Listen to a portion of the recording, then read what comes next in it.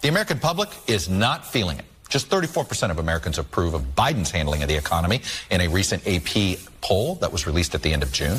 And only 20% of voters believe the nation is on the right track, though voters have not felt good about the direction of the country for over a decade. And Biden is trying to persuade voters that the economy is better than they think it is. Lots of parts of the world are exacerbating the problem right now. But when you have bombs going off and you have damage to septic tanks or to power centers, et cetera, you have an enormous release of greenhouse gas, of methane, of, all of the family of greenhouse gases. And the result is it's adding to the problem. I'm not, believe me, that's the fight in Ukraine is a fight that we have to make, that the world has to make. The values at stake are enormously important to all of us. So I'm not suggesting by any fashion that this is not a fight we shouldn't be involved in. But I am saying that there are ancillary impacts as a result of it. This campaign is founded on the truth. Here's the truth of how political fundraising actually works. There's a tiny group, it's an oligopoly of people who raise money, bundling and otherwise, who get to keep a large percentage, sometimes up to 10% of what they actually raise. That doesn't make any sense to belong to a small group of people. I don't like this system as it exists. But if that's the system we're going to have, my view is let's democratize that and make it possible for everybody to make money as well. So if you're supporting me and you're part of this movement and you want to help us actually raise that money, join my kitchen cabinet, new program we're launching, where you help me raise the money, you get a unique link to do it, but the money you raise, you get to keep 10% of it. Why should it be some member of some managerial class that's a secret closeted group of fundraisers in the cloistered world of politics? It shouldn't be. What we saw last week, affirmative action, again, taking away important constitutional rights that have been in place for a long time. Let's not forget this, the president was, when he was a senator, he was the chair of the Judiciary Committee. He is an expert on this. He understands how this works. A lot of these unprecedented decisions that this SCOTUS has made, they have been held up in the past by Republicans, by Democrats, right? And so there's so much changes that have happened in the past year, and it is, unheard of. Children are the kite strings. They're not somebody else's children. They're all our children. Are the kite strings that lift our national ambitions aloft. And you hold those strings. You hold those strings. The bag was discovered on the ground floor in a common area near the entry to the West Wing, not far from the Situation Room. It was close to a set of storage cubbies where visitors leave their cell phones during a tour. The Secret Service is leading the investigation, looking at visitor logs and camera surveillance. This episode shines a light on the fact that you can bring in illegal substances into the White House. So what's preventing a visitor from bringing in anthrax or something that's not magnetic into the White House? I totally understand the question, but it is under investigation. So we're going to let the Secret Service do their job. I'm just not going to get ahead of if or whens or changes.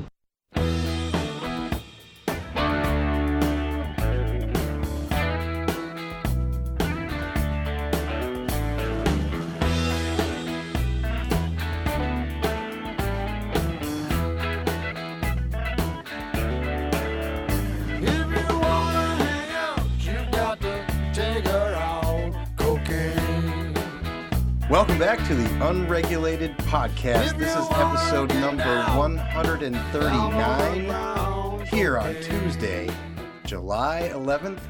And I am your co-host, Tom Pyle. And I'm your co-hostess, Mike McKenna, who still doesn't have any pictures to sign for our vast legion of fans. We got a really special show today.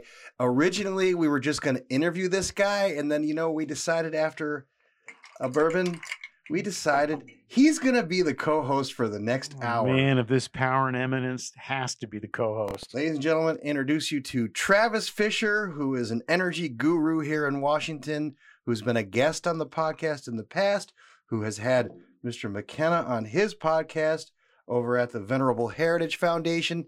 Travis, introduce yourself to our huge audience. But keep Welcome it short, to the program. But keep it short. Thanks, Tom. Thanks, Mike. I'm just going to say I appreciate the bourbon. There we I don't go. know what Quite else there is to say. That's All right, so okay. so Biden's numbers. How's that Bidenomics thing going? 34% approve and 64% disapprove of Biden's handling of the economy. You think they're a little off message? It's a different way to start a campaign, right? I'm going to go right to my weakness and argue that first. They think that, hey, we're going to talk about all the investments, put that in quotes, ladies and gentlemen, the federal spending from the infrastructure thing and the debt deal that the Republicans managed to throw up on their own shoes over, and the IRA. And hey, we're gonna talk about all the plant openings. And what they don't understand is everyone realizes this economy through inflation. It's the fundamental fact of this inflation, of this economy. I don't understand it. Purchasing power is down like $5,000, right, per year for the average family. That's a lot. All right, so Special K, our envoy. Oh boy. Special envoy, climate envoy John Kerry says the Russian war is causing climate change. Yeah. What is that? What was it? The septics? The septic tanks. Septic tanks. Is that the methane? That's the main thing one? he's focusing on. Septic tanks. Here's the thing. It may be time. He's 77 years old. It's probably time for him to go. The rumor is that he's going to go to this conference of the parties, right? This COP. When is it? August? He's going to go to this COP and then quit. I hope that's right. I don't know. He's coming up to the Hill on Thursday to the House Foreign Relations Committee. I am willing to I'm glad you brought that up because I want to make a prediction right now. Last minute cancellation. He will no-show. I guarantee he's going to no-show. We got our staff is putting up together some nice questions. I'm sure they are. Everybody is. Top 10 questions for Special Envoy Kerry. I guarantee he will no-show. Vivek says these oligarchs, these pernicious fundraisers, this evil, awful class of professional consultants are making politics an industry, and he wants to change that. He wants you to earn 10% of every dollar you raise for Vivek. You know what I don't understand is, what I do understand is that, right, that's a fairly common thing among fundraisers. Usually you get a third of what you bring in. It's a negotiated thing. Everybody has a different number, right? So he's cheating his... Yeah, cheating his small donors out of 20% or what? Let's put it this way. I've never heard of a number lower than 20%. I'm impressed that he knows it. So somebody must be talking to him about like professionals do. I'm a little concerned that he set it at 10% because, like you say, going rate's 20 or 30% now. No, but I like it though. It reminds folks that we'll always say this. Win or lose, they all get paid every cycle. They are not as invested in the outcome. The operatives and the fundraisers are not invested in the outcome. Yeah. I thought he was going somewhere different with the kitchen cabinet thing. I thought he was going to say, and for the low price of $5, you can get a seat in my cabinet. Well, and he's just going to expand it to thousands of people. Well, that's been his thing, right? He's just, hey, send me $1, send me $1, send me $1. So he's got his 40,000 unique donors.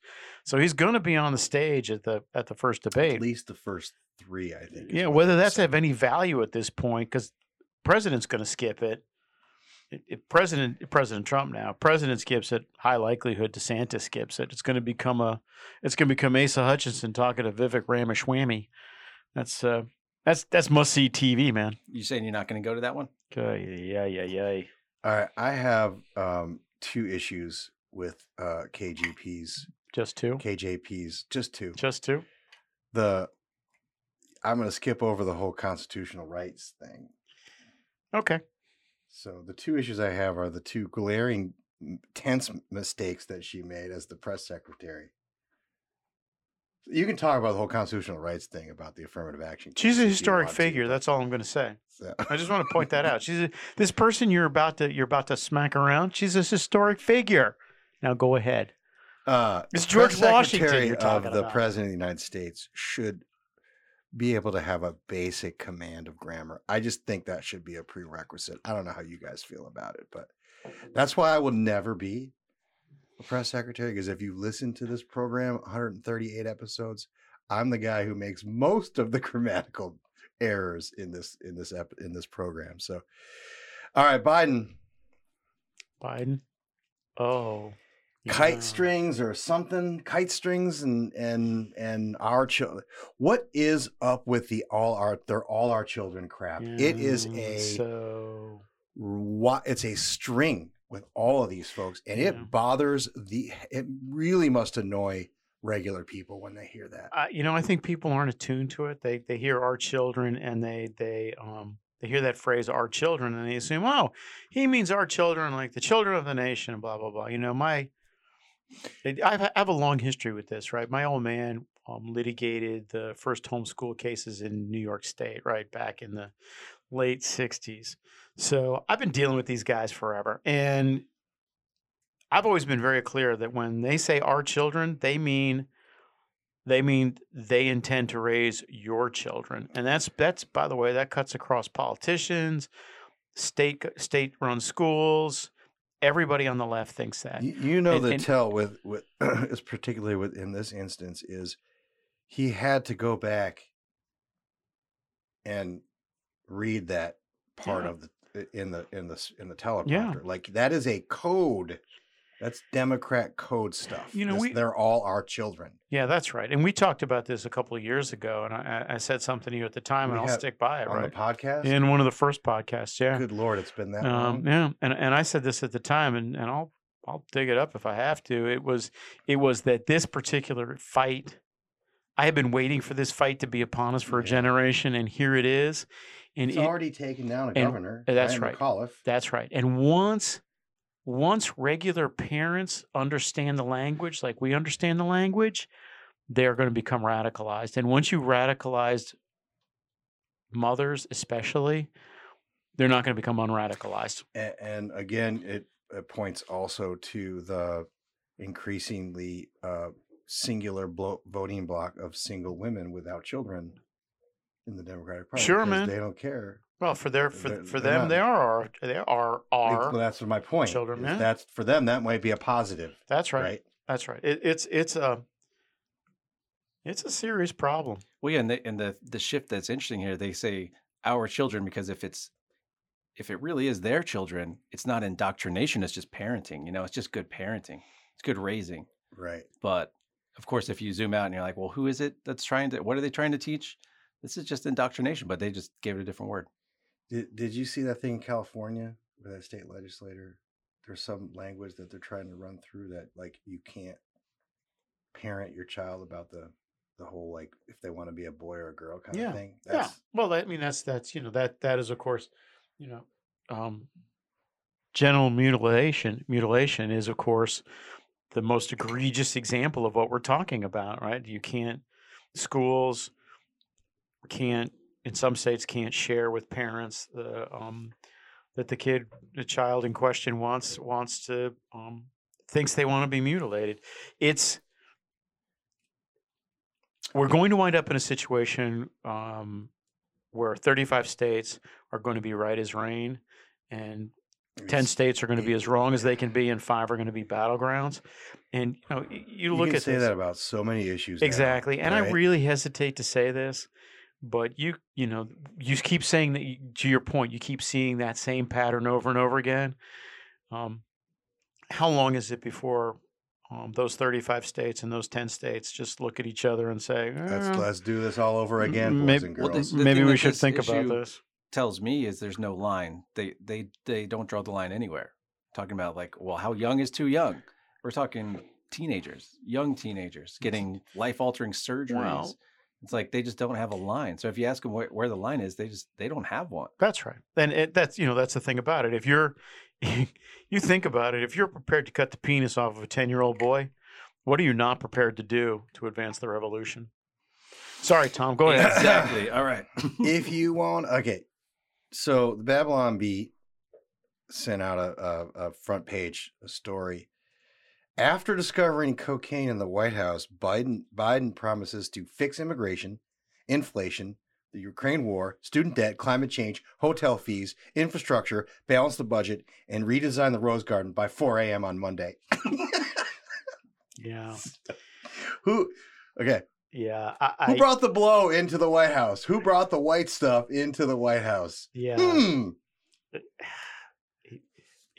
It looks super bad that it showed up after Hunter was there. I mean, it's just the answer is it looks super bad. Could have been brought in any time. Is that all you got? It looks super bad. It looks super bad. The other thing that looks right after, as last week we pointed out, they settled all family business. The other thing that looks super bad is that it was clearly the initial report was it was found in the library, right in the residence, right after Hunter had actually been in the library.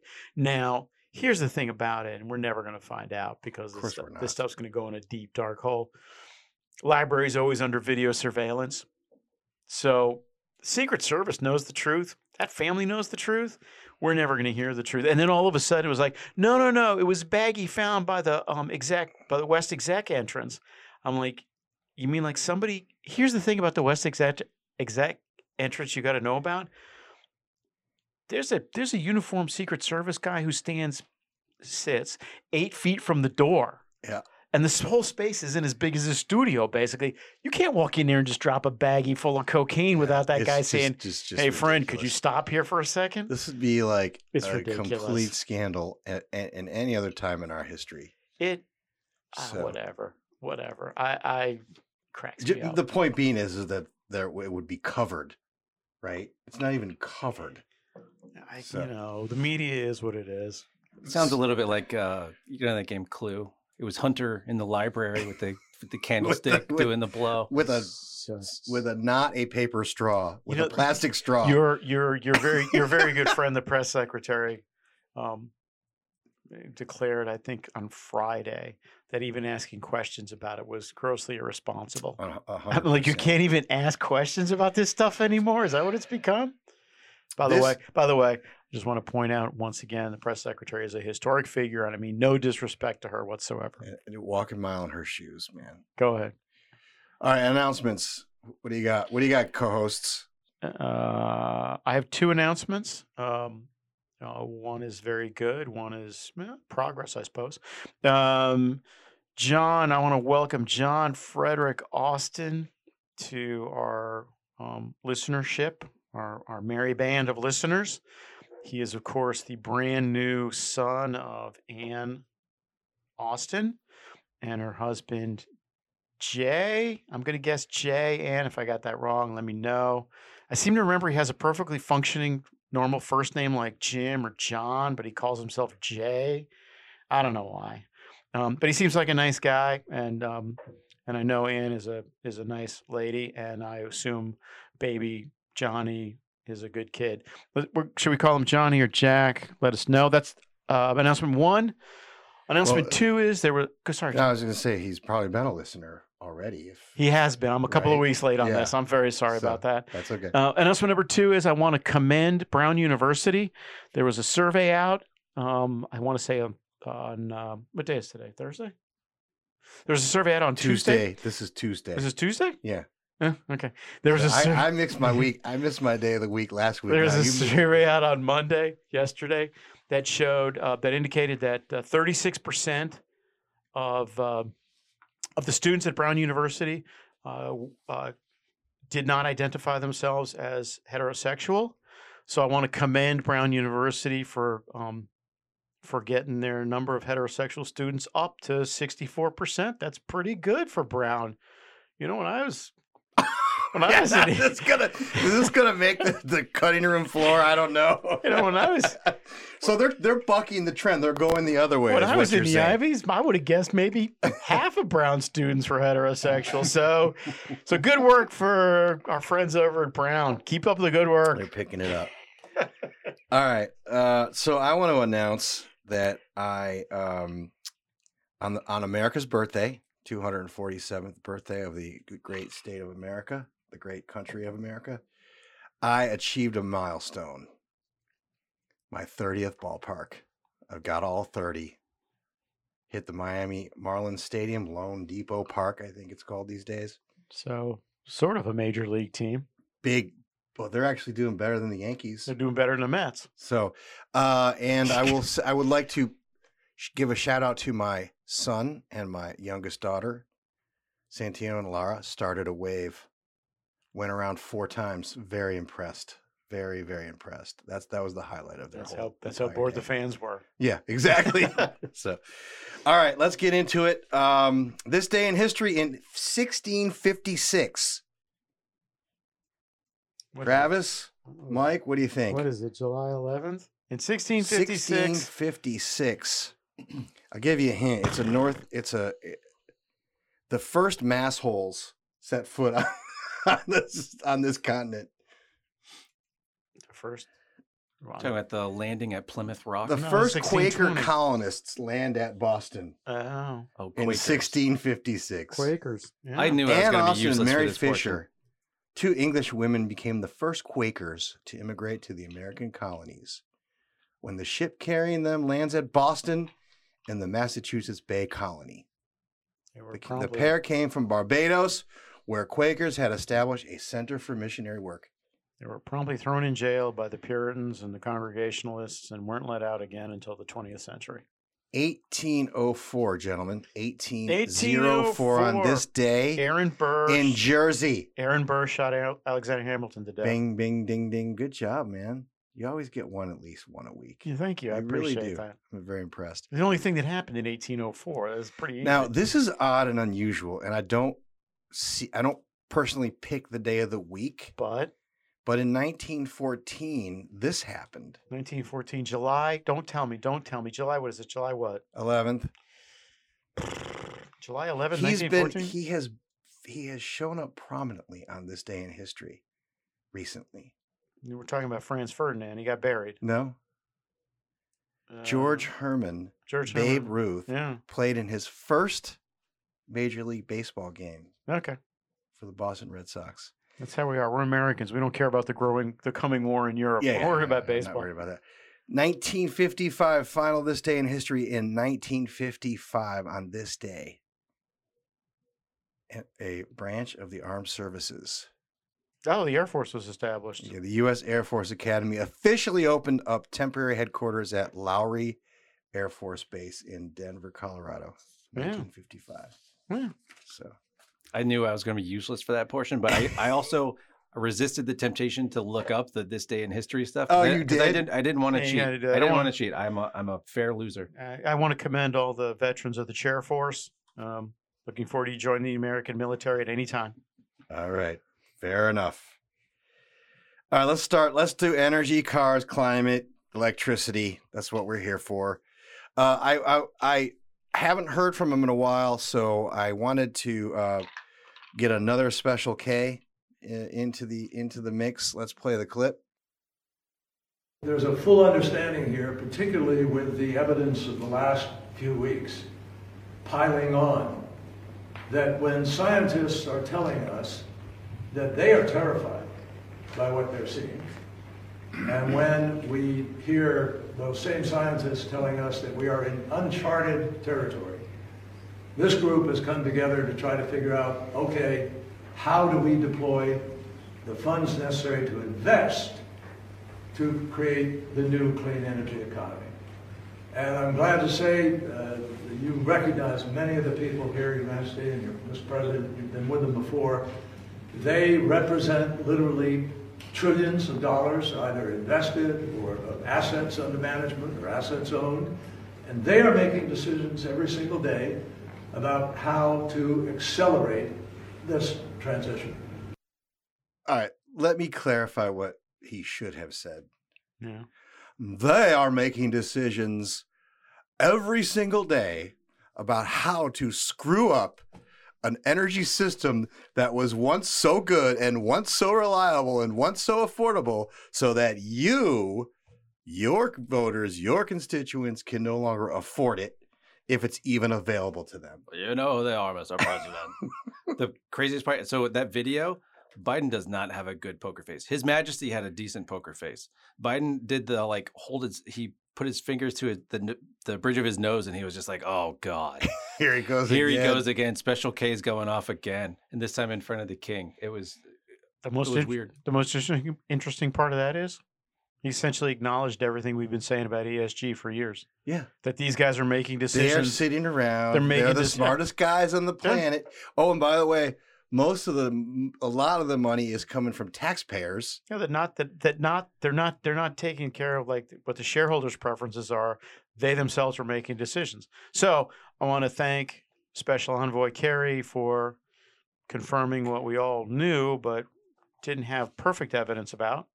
So good. I'm looking forward to his testimony in the event he shows up. You predicted that King Charles would move on from this nonsense in a previous podcast. Yeah, I still think he will. But it appears he hasn't thus far. Well, he's only been king for like, what, 12 minutes? He only got 12 more, so he's gone through half his monarchy. That's not true.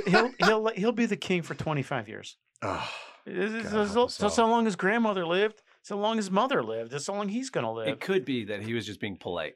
He didn't say anything. He just stood there. Yeah, he was way more polite than Biden, who was doing the jeez. Yeah. All right. Since we took a week off, we got a lot to cover. This came out from this was in the Wall Street Journal last week from our friend Steve Koonin. Yeah.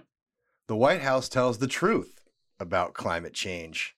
Report reveals that global temperature changes barely affects economic growth. Journalist Michael Kinsley famously noted that a gaffe is when a politician tells the truth by that standard. The White House committed a doozy in March when it released a paper on climate change's effect on the U.S. economy. Its findings undermine any claims of an ongoing climate crisis or imminent catastrophe. This report from the CEA, the Council of Economic Advisors, assessed how the economic consequences of climate change could be integrated into federal budgeting. The report's first figure, reproduced nearby, shows 12 independent peer-reviewed estimates of how America's GDP would decline as the global temperature rises. Did you catch this article? No, I didn't. So, anyway, I'm going to put it in the show notes. Koonin is now at NYU. I think that's right. And he's at Hoover, and he was an Obama guy. Guy. He was Obama's deputy secretary. So he's slowly and systematically not being invited to the parties these days. That's interesting. McKinsey's estimated that it's going to cost $275 trillion to get to net zero by the end of the century. That's a lot of money for no effect on the economy or the environment. I'm just saying. All right. So apparently it doesn't matter if you put into law an authorization to approve a pipeline. Yeah, I'm in favor of this. What you're about to read, I'm in favor of. You also got to yesterday. Well, go ahead. Appeals court orders temporary halt to Mountain Valley Pipeline construction.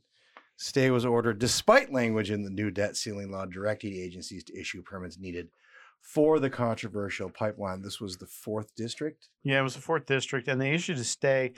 Here's this. Go ahead. You want to read? No, I was merely going to say that the judge agreed with the Wilderness Society that they didn't weigh the request to review the Interior Department's record of decision allowing pipeline construction in the National Forest to begin. They made an Administrative Procedures Act argument in essence, and the judge agreed. Yeah, there are two things about this. First off, the initial injunction, initial stay, which was it's an injunction, I assume. The initial injunction was issued yesterday, and it just dealt with the part of the pipeline that went through the Jefferson National Forest. About 2 hours ago, the Fourth Circuit expanded the stay to include everything on the pipeline. So, and we're no doubt going to the Supreme Court on this, and we should. And I'll tell you exactly the language that's going to give the Supreme Court difficulty here. Inside the legislation, there's language that specifically says, there's a provision in here that says this legislation shall not be subject to judicial review. They're going to want to adjudicate that. The courts cannot allow that to stand. It would upend 220 odd years of American jurisprudence. They're going to have to strike that, and when they strike that, we're going to be right back to square one on this whole legislation, this whole bill, this whole project. I will say what I have said before. I don't mean it in a bad way, but Senator Manchin just is not good at this legislative drafting stuff. He's just not good. I thought this was a negotiation with Garrett Graves. Garrett Graves isn't good at this drafting stuff either. I don't understand what is it with these guys. Get some ledge counsel help before you do this. I mean, whatever. Did I not say this on the? Did I not say this the did. day this thing passed? Yes. I'm like, this is not going to happen this way. Go ahead. You I'm did sorry. say it, and that got me thinking. I was thinking in terms of, look, if that's all Congress has to do is say, by the way, Yeah. courts cannot review this. Yeah. Why not just put that in every single bill? It's just It's a ridiculous, on its face, it's a ridiculous thing for Congress to try to do, right? when the Supreme Court gets it, there's going to be guys on the Supreme Court who are like, that we should defer to Congress when we can, and we should this pipeline's probably a good idea, and blah blah blah.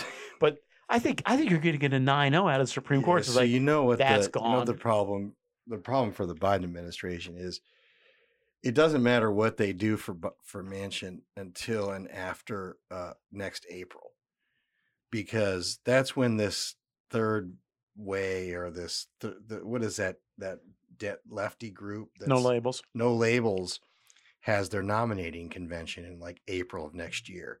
So as long as Manchin doesn't affirmatively say he's not running for re-election for Senate, or affirmatively say he's running or not running for president, he's just going to be a pain in their ass between now and next April. He's going to be a pain. Right? He's going to be a pain all the way in.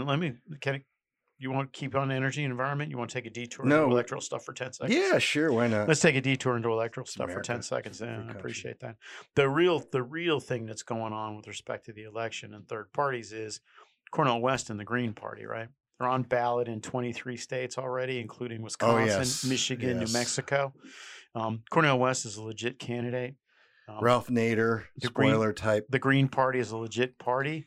And Dave Axelrod, of all people, detoured out of his way to write in an Atlantic article that he looks at Cornel West and sees Jill Stein in 2016, right? Who a lot of people on the Democratic Party blame for Hillary Clinton's defeat in 2016. I think it's nonsense, but it doesn't really matter what I think. They think it. So Joe Manchin is going to be a problem even after April, whenever, because Cornel West is the real problem, and they have nothing to give Cornel West and the progressives. It's going to be fun. It's going to be a great election. I'm glad I'm here to see it.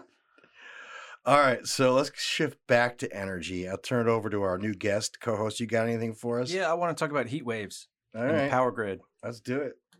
I'm hearing a lot of this, where it's basically, look, power grids are stressed because climate change. And it's always take the thing that you don't like and you blame climate change.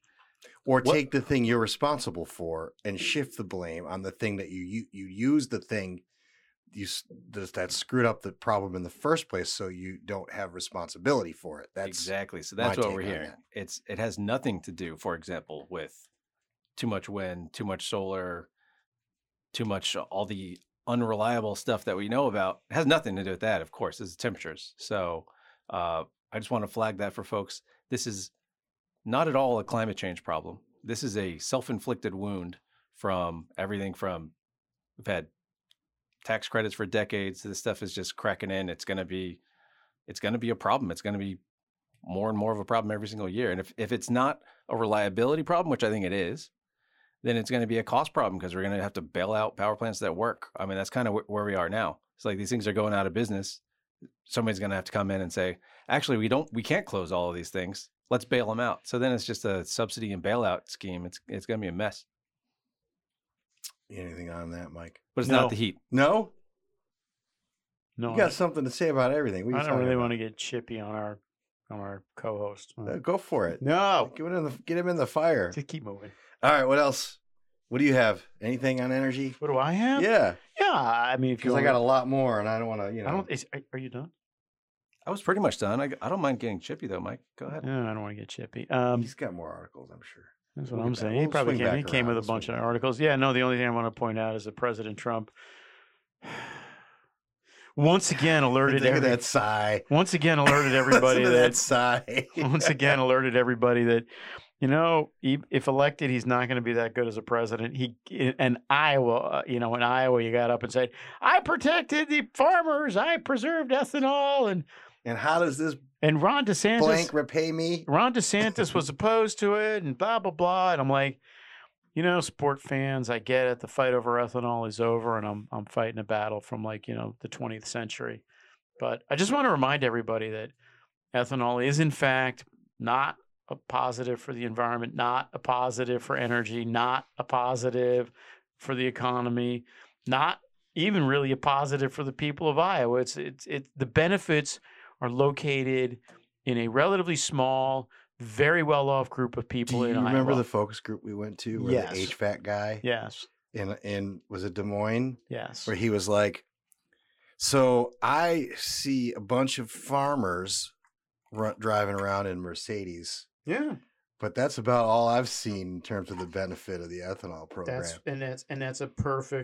That is a perfect summation. And I was very discouraged that Mr. Trump chose that particular thing to say in Iowa. And there's so many things to say about energy. And you know what? The only good news about it is that it has encouraged me to actually write, like, what 5 or 6 things could you really do if you wanted to make a difference in American energy? Well, that's good because we're going to be drafting that legislation later this summer. So I'm looking forward to your article. We, the collective, corporate the collective, King Charles and you. Anyway, go ahead. The ethanol was the only other thing I wanted. It's okay. To the ethanol ethanol so guys are on to their next grift. I'm sure they're working diligently to secure millions and millions of dollars for CO2 pipelines. Yeah, carbon capture. Yeah, to traverse their fine state. Good for them. And they're going to get it too. They're farmers. They're going to get it. They're going to get it. Their general theory of the world is it doesn't matter because someone's always going to pay us off. And you know what? They're right. They've been getting paid off for 100 years. This whole Democrats moving the primary out of Iowa isn't that terrible. No, who cares? Who cares? Doesn't matter. That's true. Doesn't matter. I mean, like, Santorum won in 2016. Cruz won in 2016. Santorum won in 2012. 2016. Yeah. Cruz also massaged the ethanol thing a little bit. I just get up and say, look, I'm opposed to it. Thanks. All right. You flagged me this. You said to put this. Did you say to put this in the pipe or you said podcast? Podcast. Politico Pro, which we don't have a subscription for because we would never do that. United Airlines CEO warns of more weather delays as climate warms. Air travelers was Alex Daugherty. Yeah. Daugherty. Mm-hmm. Air travelers should brace for even more of the delayed and canceled flights that have made flying so miserable recently, United Airlines CEO Scott Kirby said Tuesday. All because of climate change. More heat in the atmosphere, thermodynamics 101. We're going to have more thunderstorms, this apparent climate expert and CEO of United Airlines stated at a Politico event on reauthorizing the FAA. As an example, Kirby said that almost a week of thunderstorms west of Newark Liberty International Airport crippled his airline's operations ahead of the July 4th holiday.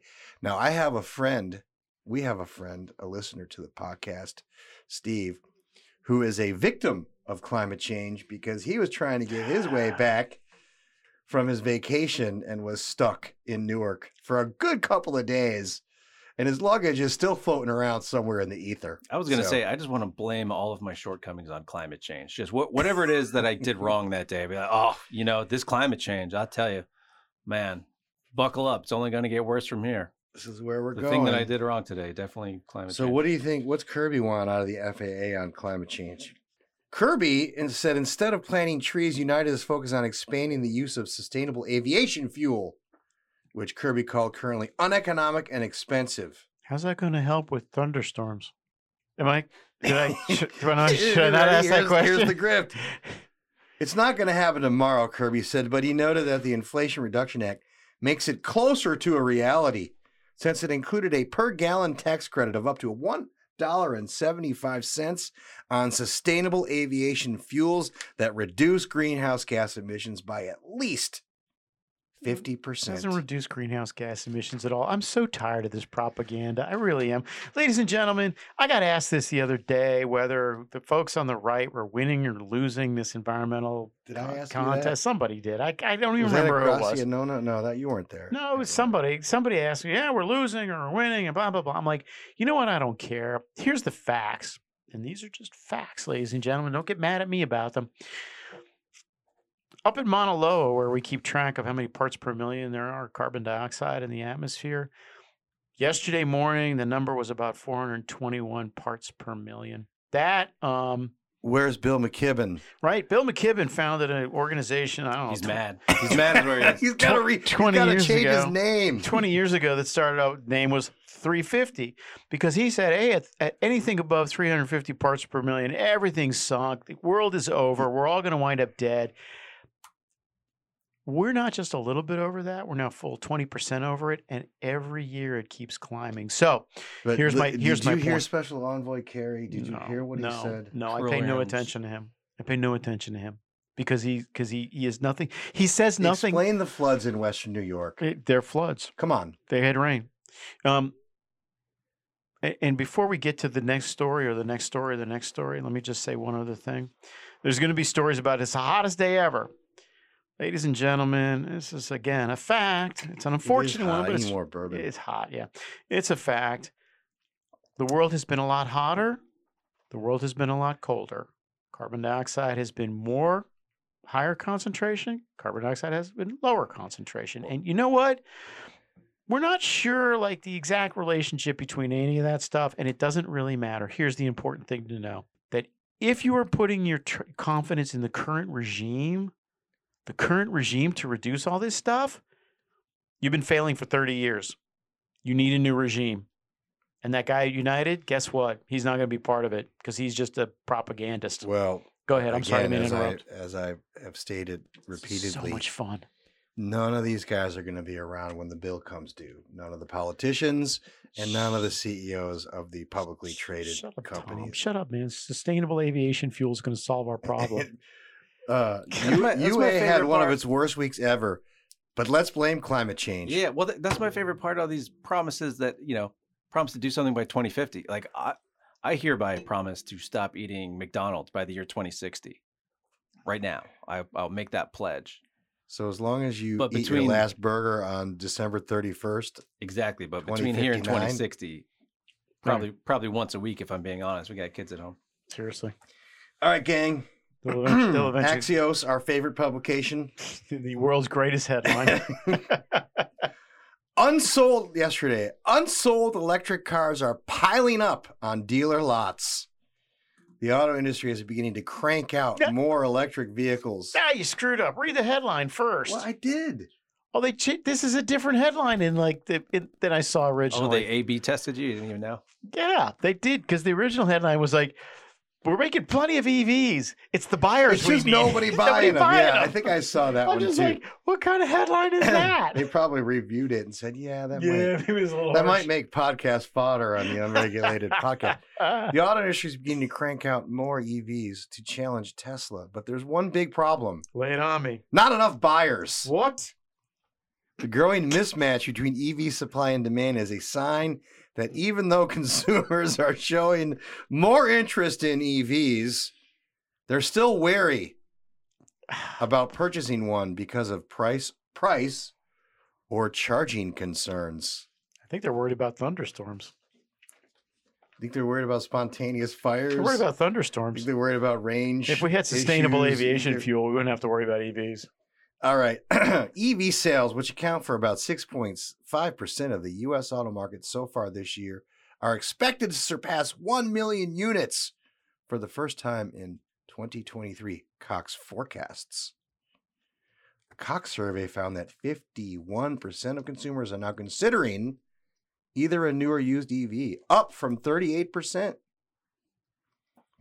Yes, but sales aren't keeping up with that increased output. The nationwide supply in EVs in stock has swelled to nearly 350% this year to more than 92,000 units. So keep reading. Keep reading. 92-day supply, roughly 3 months worth of EVs sitting on a lot. I don't know, I'm not in the auto business, I'm not a dealer, but I feel like that's the kiss of death for an auto dealership. For comparison, dealers have a relatively low 54 days worth of gas-powered vehicles in inventory as they rebound from pandemic-related supply chain interruptions. Yeah, this is not sustainable, obviously. Yay. I want to go on a rant. I'll keep it short, Tom, I promise. No, you're good. No. You're good. We got time to kill. No, we don't. Who taught this reporter economics? Has this reporter ever taken economics? It's like, you know what the big barrier is to this whole consumer demand thing. It's price. I'm like, dude, it's baked into the demand curve. Like, what are you looking at? The other part I love is people want to buy them. They say they want to buy them, but they're not buying them. I don't understand. Yeah. Is it perhaps an inferior product? Yeah, I'm looking forward to the BYD cars when they show up next year. BYD is, of course, the communist Chinese electric vehicle, and the firm itself is run by a bunch of colonels from the People's Liberation Army. When that shows up, I'm looking forward to dealers explaining that to people. Hey, man, come and buy a car from genocidal China. Well, it's your big chance. I had an article on that, so we can pass on it. BYD surpassed, Chinese auto companies now have become the largest market. Yeah, they Chinese-owned EV companies are now outpacing Western sales in China, which has been a very important source of our exports. So, and of course, if you're China and you don't have oil, and you're also a communist, and you get to tell your people, basically how to live their lives, which this administration is seeking to do, you would want it would be in your strategic national interest to use vehicles that burn coal as opposed to burning oil. And you control 15 of the 19 cobalt mines in the Democratic Republic of the Congo. So, which leads me to the article on, this goes all the way back to July 2, CNBC. With just 8% of new vehicles costing under $30,000, it's quote unquote, it's the least affordable car market in modern history, experts say. By nearly every measure, buying a car has become extremely expensive. New vehicle prices are near all-time highs. Interest rates to refinance have jumped dramatically. Now affordable new cars even hit the market. Now fewer affordable new cars even hit the market at all, according to recent reports. I will say what I always say. We need to repeal CAFE. The law was a mistake. Anytime you cross-subsidize, you make a mistake. If we didn't have CAFE, I bet you prices would come down. So for new cars, the average transaction price is now $47,892. Yeah, $48,000. Now, 10% of all vehicles sold cost more than $70,000. I'm surprised it's that small. Up from 3%. Yeah, I have to be honest. I'm surprised it's that small because basically you can't buy a decent pickup truck or Suburban for less than $80,000. I'm just anecdotal evidence here, but I am fixing my old car right now instead of buying a new one because it's anecdotal, but it's also aggregated across I feel like a lot of people are in the same boat where it's just not in the budget to go get a new car right now. Of course. All right, I had some other stuff on this, but let's move on. Let's move off of cars. It's enough. Don't we want to talk about how bad it's going to get? No. We don't know how bad it's going to get. We don't know how bad it's going to get. Environmental Protection Agency rules coming in? No. We're in no particular hurry. All right. we talk about it. Talked about it. It's at the proposed rule stage. We'll talk about it when we got. What do you want us to say? That EPA wants to get rid of internal combustion engines? There you go. They do. That they want to mandate electric vehicles? They do. That these vehicles are going to rely upon slaving genocidal communist China for lithium and cobalt and copper and all kinds of different things? They are. That we're going to be dependent on people who do not like us and do not meet us well? We are. That kids in the Congo are going to be buried alive and they're going to call it artisanal mining? That families in the Congo wade into pools of toxic metals every day just so we can have cobalt to fire up our phones and our cars, our electric vehicles? They do. That Team Biden knows all this and doesn't care about most of it? True. That the automakers are complicit? True. That companies like Apple and Google are complicit and make money off it? True. Ladies and gentlemen, this podcast will never be sponsored by an auto company or a tech company a pharmaceutical company or a. I'm looking forward to not taking any money from the tech guys because I don't really think they're good for America in the long run. I have complete confidence that the automakers are eventually going to wind up on the right side of this. I don't know how, and I don't know when, and I don't know by whom. Save Our Cars Coalition. But I know that at some point, Mary Barra is not going to be the CEO of General Motors, and things will be put right, because that's what God's going to want. And all right, if that means the bankruptcy of General Motors, then that's what it's going to be. You brought up Beijing, so I do have to run this article. Lay it on me, kid. This was FT, July 6th. Tesla and Chinese rivals signal EV price war truce in quote-unquote socialist values pledge. Beijing orchestrates commitment among manufacturers in the world's largest electric vehicle market. Elon Musk's Tesla has joined Chinese automakers in pledging to enhance quote-unquote core socialist values and compete fairly in the country's car market after Beijing directed the industry to rein in a months-long price war. Tesla and its biggest Chinese rival, BYD, were among 16 manufacturers to make the commitment in a letter signed at a conference in Shanghai on Thursday. It follows a battle among automakers of EVs after Tesla slashed prices on a Model 3, et cetera, et cetera, et cetera. Yeah. You feel so fulfilling, those of us who fulfilling love your the prophecy. free speech absolutist Elon Musk, I have to remind you that he's also one of the biggest and most effective abusers of the process known as politics and government to enrich himself. He is in fact a plutocrat. I'm shocked. All right, before we move off of energy, any best and finals, gang? No. You good? No, I'm still in shock after that last one. I don't know how I missed that article, but what is why we have socialist the Unregulated values? podcast. You had to pledge to commit to socialist values, and then it's basically like a price fixing cartel among EV. How's that? Wait a minute. Hold on. Here, don't get all excited about it. I'm going to hand this to you. Take this article home and read it. How is that different? When you scroll Twitter tonight and see all his feeds on free speech, remember this. By the way, how's that different than like the bailout of our car companies, who had to agree to all kinds of communist stuff to get their money? It's the same. It's the same. Look, automakers are in real trouble in this country. And I'm not talking about they're not making money. I'm sure they're making money. They're in real moral trouble. They've lost their way. And you know what? Companies that lose their way eventually wind up falling over. Go ahead, Tom. Give me the next thing. Let's switch over to the war on the shore between Donald J. Trump and Ron DeSantis. Oh, boy.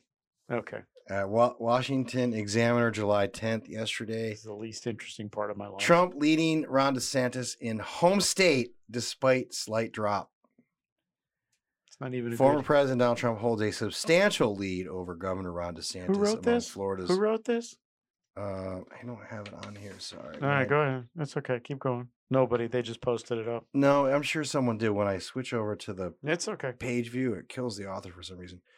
The Florida Atlantic University Main Street Pollcom Lab survey showed that Trump remains 20 percentage points ahead of DeSantis in his home state, with the former at 50 and the latter at 30. Yep.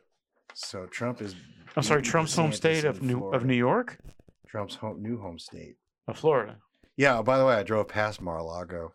Just checking. Beautiful. Absolutely beautiful. Stunning.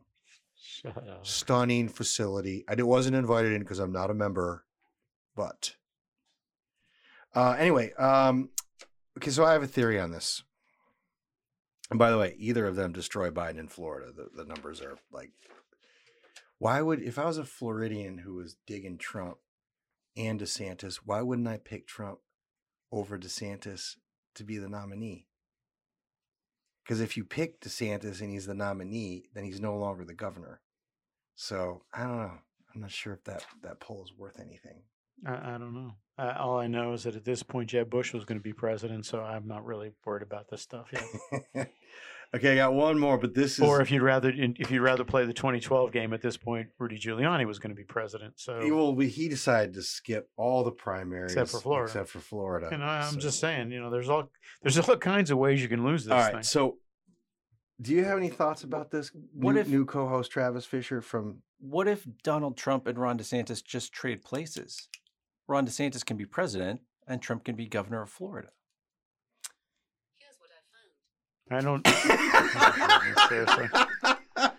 I guess Siri wants in on that action. Siri thought I was asking her the question. Yeah. I don't know. I mean, All right. Who has a better chance of beating Biden? Trump or DeSantis? DeSantis. Okay. The only way Trump wins, the only way Trump can win, he's already lost to the guy by 6 million votes, right? The only thing that's different is everybody now knows that Biden's a suboptimal president, right? And is probably in the middle of some pretty serious physical and cognitive decline. But you know what the funny thing is? For all we know, Trump's going to be in the middle of some serious physical and cognitive decline. Oh, in he the looks second pretty term. energized. He's out there. He's doing it. He looks better. He looks for a better little than while Biden. there. I think I was starting to wonder, but he's got Stella's got his groove back. Yeah, the reality of it is old guys go over the cliff pretty quick. Like, just like Biden. So anyway, you see him at that MMA deal. He looked top of the game. He looked top of his game. Yeah, like he I was said, back running the WWF. But you know what? He's not going to be president now. He's going to be president 5 years from now. Come back to me on that. So yeah, but nobody votes five-year interests. I agree. So. But you know what? Biden's already beat him by 6 million votes. So somewhere, and it's not like there's going to be a bunch of people defecting to Trump. He's going to need a third party. It's going to have to be a competitive third party. You know, no matter how you look at the campaign, that you keep coming back to that. DeSantis is the only guy who could beat Biden one-on-one. I don't know that. Maybe Vivek Ramaswamy. Well, I asked it was between those two, but I think of the field. Yeah, what the survey work tells you to date is Biden consistently runs about 6 points better than Trump against Biden. He just does. And that's why the Dems want Trump, right? Of course. They read those surveys too, right? I always thought a big variable was the legal issues. You guys called it that Trump was going to get a bump as soon as he got indicted. Who gave him that bump? Was it people who already liked him? They just liked him a little bit more. I don't see you winning the middle if you have legal trouble. But it makes you more intense among your supporters, right? Anybody who had any doubts is like, which is the only thing that matters in the primary, right? That's right. That's right. It. So how did that polling come out in the general? Did it? It didn't really affect it a downtick? It didn't really affect it at all. Because when you make people think about a general election, they're like, that guy. You know, Trump was a better president than Biden, right? But even with that, he still runs 6 points behind him. I'm sorry. Hold on. He still runs 3 points behind him, which is what he lost by. 3 points, 6 million votes, right? Out of about 160 million cast. So it's.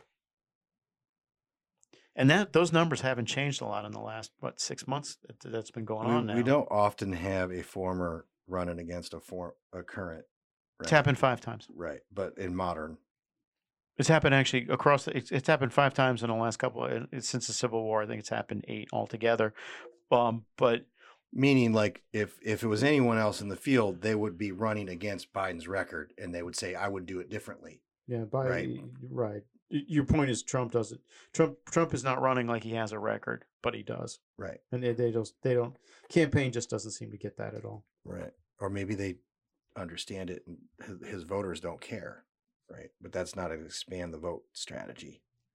So anyway, long time away. I was going to say that's why I hesitant to talk about our friend Ari. This is actually I wanted to bring this up. I saw it last minute. Our friend Ari Natter at Bloomberg wrote a piece. DeSantis says no thanks to $377 million in federal energy funds. Majority of funds earmarked for energy efficiency rebates. Move comes as Biden lauds climate law benefits. So DeSantis quietly rejected $100 million in federal energy funding.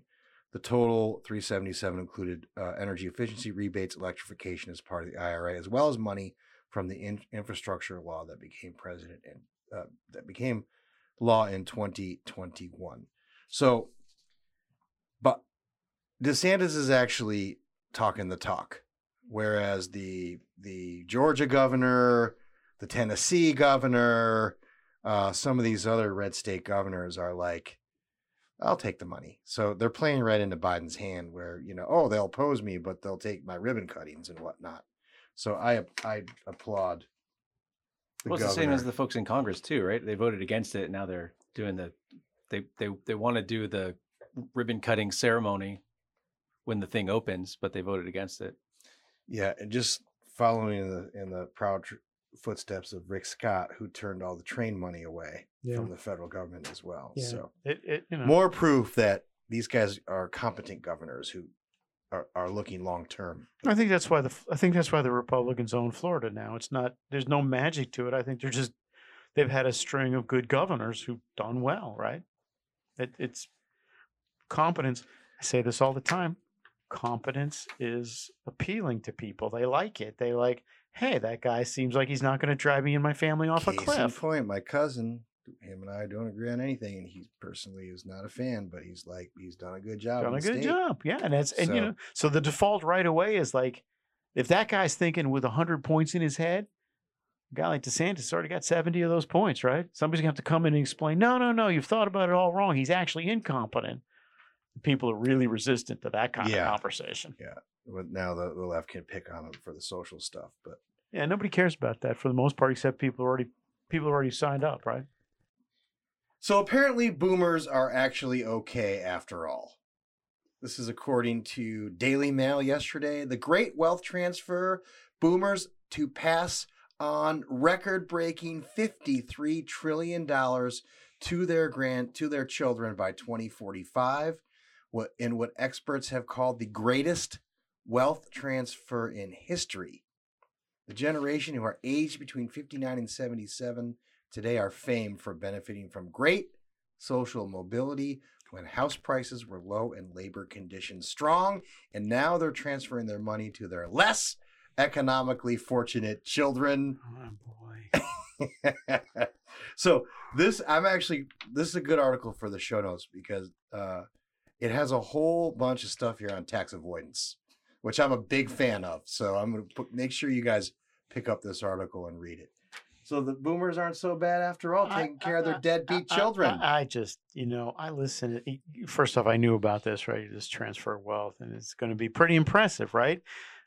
Second off, and I don't know how to say this the right way, so I'm just going to say it. And I want, especially my children who may or may not be listening to this podcast, to listen close. It's not our fault. You guys need to buck up and start working. I was working 2 jobs when I was your age. I was walking uphill 10 miles to school. Uphill both ways. Both ways in the snow. I didn't own a pair of shoes till I was 40. That was my very first thought on this. I was like, that's a lot of money. That's going to be, we're already lazy. We're going to get even lazier. This is going to be bad. I'll bet you $50. I'll bet you know what? Forget 50. I'll bet you $50,000 that the recipients of that cash are going to be recipients of free cash, always are. Mostly ungrateful and somewhat chippy. It's going to be a bunch of capitalism haters. It's going to be like all these family foundations that, they're going to spend the money doing good. It goes back to my point. I know your point. Let's not bring it up again. It's sad. Take the money away from these guys. So definitely read this article, listeners, because if you do have any scratch, you definitely could take advantage of some of this tax avoidance strategies. I got one more. So what do you guys have? Any best and finals? And then we're going to go to the close. I was just going to say the best tax avoidance strategy is to never let Mike McKenna be in charge because he's everything above $1 billion. There it goes. He's going to take I don't know how many billionaires we got right now, but there's 169 billionaires in this country. It's obscene. It's ridiculous. No, I don't know the number, but I think, what did Biden say that one time? It was like 1,000 billionaires or something like that. There's probably 600 billionaires. I have to say this, and no one will dispute me. No one has yet disputed me.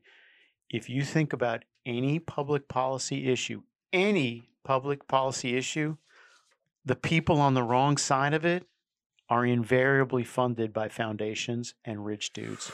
That was an article I was going to put in here. We'll save for next week because the Beacon did a really nice. I know they did a nice Arabella. Did you? It wasn't see a that? hit piece. It was just accurate. Well, no, I know. But... And they pointed out that the guys at Arabella are bad for the country.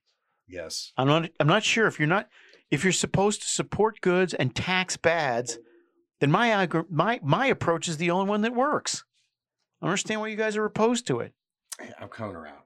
You're wearing me down, but I'm not there quite yet. Everyone because people will just figure out how to Yeah, I understand that. Their excess. I understand. Take all of it. Allow no one with an EIN more than $1 billion ever. I don't know. Like, this is a slippery slope. You start with the billionaires, then you come after the thousandaires, and then then I'm in the crosshairs at some point. I doubt it very seriously. You're not going to make $1 billion. No, Biden promised you'll. It's a nice Biden bright promised to line, $1 protect billion. you. Okay. All right. Biden promised to protect. And you know what else? You know what else?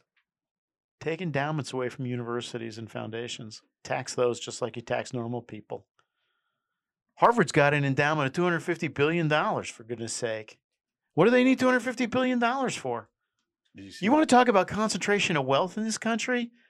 And I'm like Bernie Sanders. I want to talk about concentration of wealth. You want to talk about income inequality in this country? The biggest income inequality is between foundations and the rest of us. I'm telling you. Has Harvard come out with its plan yet? This is going to be my retirement gig. It's going to reject federal funds so it can go back to being very racist. No, that's the whole idea. No, but they should. It would be fun to watch. They're only on the hook for this. Can we diverge for a second? We can. This is going to be a long one this week. All right, I'll tell you. We're not going to cut a thing. So I'll tell you. Suck it up, gang. A significant chunk of and one of my friends in an Ivy League admissions office explained this to me. One of the reasons why they have resisted reducing affirmative action or changing affirmative action is because they do not they're fine admitting legacies, right? Legacies are only about 20% of the student body. Big chunk. Man. It's a big chunk, and but that's affirmative action. What worries them is that if they admit when they have to admit, or if they admit 40%, a class is 40% Asian American, right? What they know is that Asian Americans do not give as alums. They do not give. Because they're smart. Well, because they view it as the Asian Americans view these relationships as much more transactional than other people. Of course. Not all, but you're not stereotyping. You're just saying as a general rule. Yes, of course. As a general rule. And the funny thing is, all these guys, Harvard, Penn. Travis is like, am I allowed to be on this podcast? As a general rule, my friends at Harvard, Penn, my brand new energized heterosexual community at Brown, they have lots of data on it, right? And so it was all about donations. It's all about the Benjamins. It's all about money. It's all about money. That's why I despise rich people. Go ahead. All right. The wealthy, the millionaires and the billionaires. Bernie Sanders being doing just fine. Bernie Sanders being a proud millionaire himself. 999 millionaires are doing just fine. That's not bad, right? It's good. Hey, you do good, Bernie. All right, thanks. Good. All right, so I got one more here, ladies and gentlemen. Lay it on me. This is a doozy. Axios reports that pickleball is impacting the healthcare system. A spike in injuries from pickleball's surge in popularity is driving up medical costs. What injuries? Possibly to the tune of $500 million, according to a new report. Why it matters? Because it's a fraction of what would be raised under my tax. Pickleball is the nation's fastest growing sport. It's not a sport. But it comes with a few unintended consequences. Pickleball injuries are creating $250 million to $500 million in medical costs annually, UBS analyst Andrew Moak estimated after assessing data from Sports and Fitness Industry Association and studies about the sport. 80% of the costs are for outpatient treatment, while Medicare is picking up 85% of the tab. What With are we talking more about? than 8 in 10 pickleball patients over 60 years old, the UBS analyst estimates. What are they all walking away Roughly with? 22.3 million people are expected to play pickleball this year, up from 8.9 million in 2022 and 3.5 million in 2019. This sport is growing exponentially. It's not a sport, and nobody gets paid to play it, so it's not a sport. Come on, man. And the other thing is, what are they all? What are we gonna blame it on? What are they all? Climate change. Oh, that probably does. That's definitely climate change. Everyone's moving. It makes the clay courts slick. Right. I assume we're talking about a bunch of sprained ankles and wrists. Probably playing pickleball instead of tennis because it's a smaller court. You don't have People to are run playing- as much because it's people so are hot playing- outside The number 'cause of 85% of the tab comes from Medicare. So People are playing pickleball instead pickleball? of old people because they can't run. It's got nothing to do. Are we talking sprained ankles? What's the injury? Yeah, of course here? we're talking about sprained ankles. We're talking about a bunch of old At some geezers who point, sprained an ankle. I haven't played pickleball, but at some point I probably will pick it up. So You wanna know the real risk? I want to know the risk. Here's the real risk to pickleball. Just stretch. The real risk to Being caught pickleball. playing it. No, the real risk to pickleball is that your neighbors go slowly insane, and take out a gun and shoot everybody on the pickleball court because they are loud. They are loud, and they play all the time. All right. You talk to anybody who lives next to a pickleball court, they talk to you about homicide all the time. Are the people at Brown University playing more pickleball? Is this just don't forget to stretch, guys. Just stretch. You'll be fine. Ladies and gentlemen, don't send your kids to Brown, whatever you do. I said this last week in the podcast, by the way. We got to get out of here. It's hot in this room, and I need more bourbon. Travis Fisher, thank you very much for agreeing at the last minute to this change in format instead of what would have otherwise been an insightful and educational interview from you about energy, electricity. It's turned into a drunken melee. Into a drunken fest. Drunken melee. Amongst friends, and I think our listeners are much happier for it. I prefer this too. Appreciate it. All right. Co-host Travis Fisher, everyone, thank you very much. And we are going to come out of this podcast almost the way we come out every week because it just keeps getting better and better. And I have a strong feeling this is her greatest hit. Let's have it. Well, I think culture is a reflection of our moment and our time, right? And present culture is the way we express how we're feeling about the moment. And we should always find times to express how we feel about the moment that is a reflection of joy, because it comes in the morning. We have to find ways to also express the way we feel about the moment in terms of just having language and a connection to how people are experiencing life. And I think about it in that way, too. God almighty. Vice President, heartbeat away from the presidency, reflecting on our moment of our time and the present culture, the way we express how we're feeling about the moment. And I'm having a moment as a result. Comes in the morning. That's it, ladies and gentlemen. Number 139 is in the books. Who brought the Coke to the White House? Gee, I wonder. Namaste.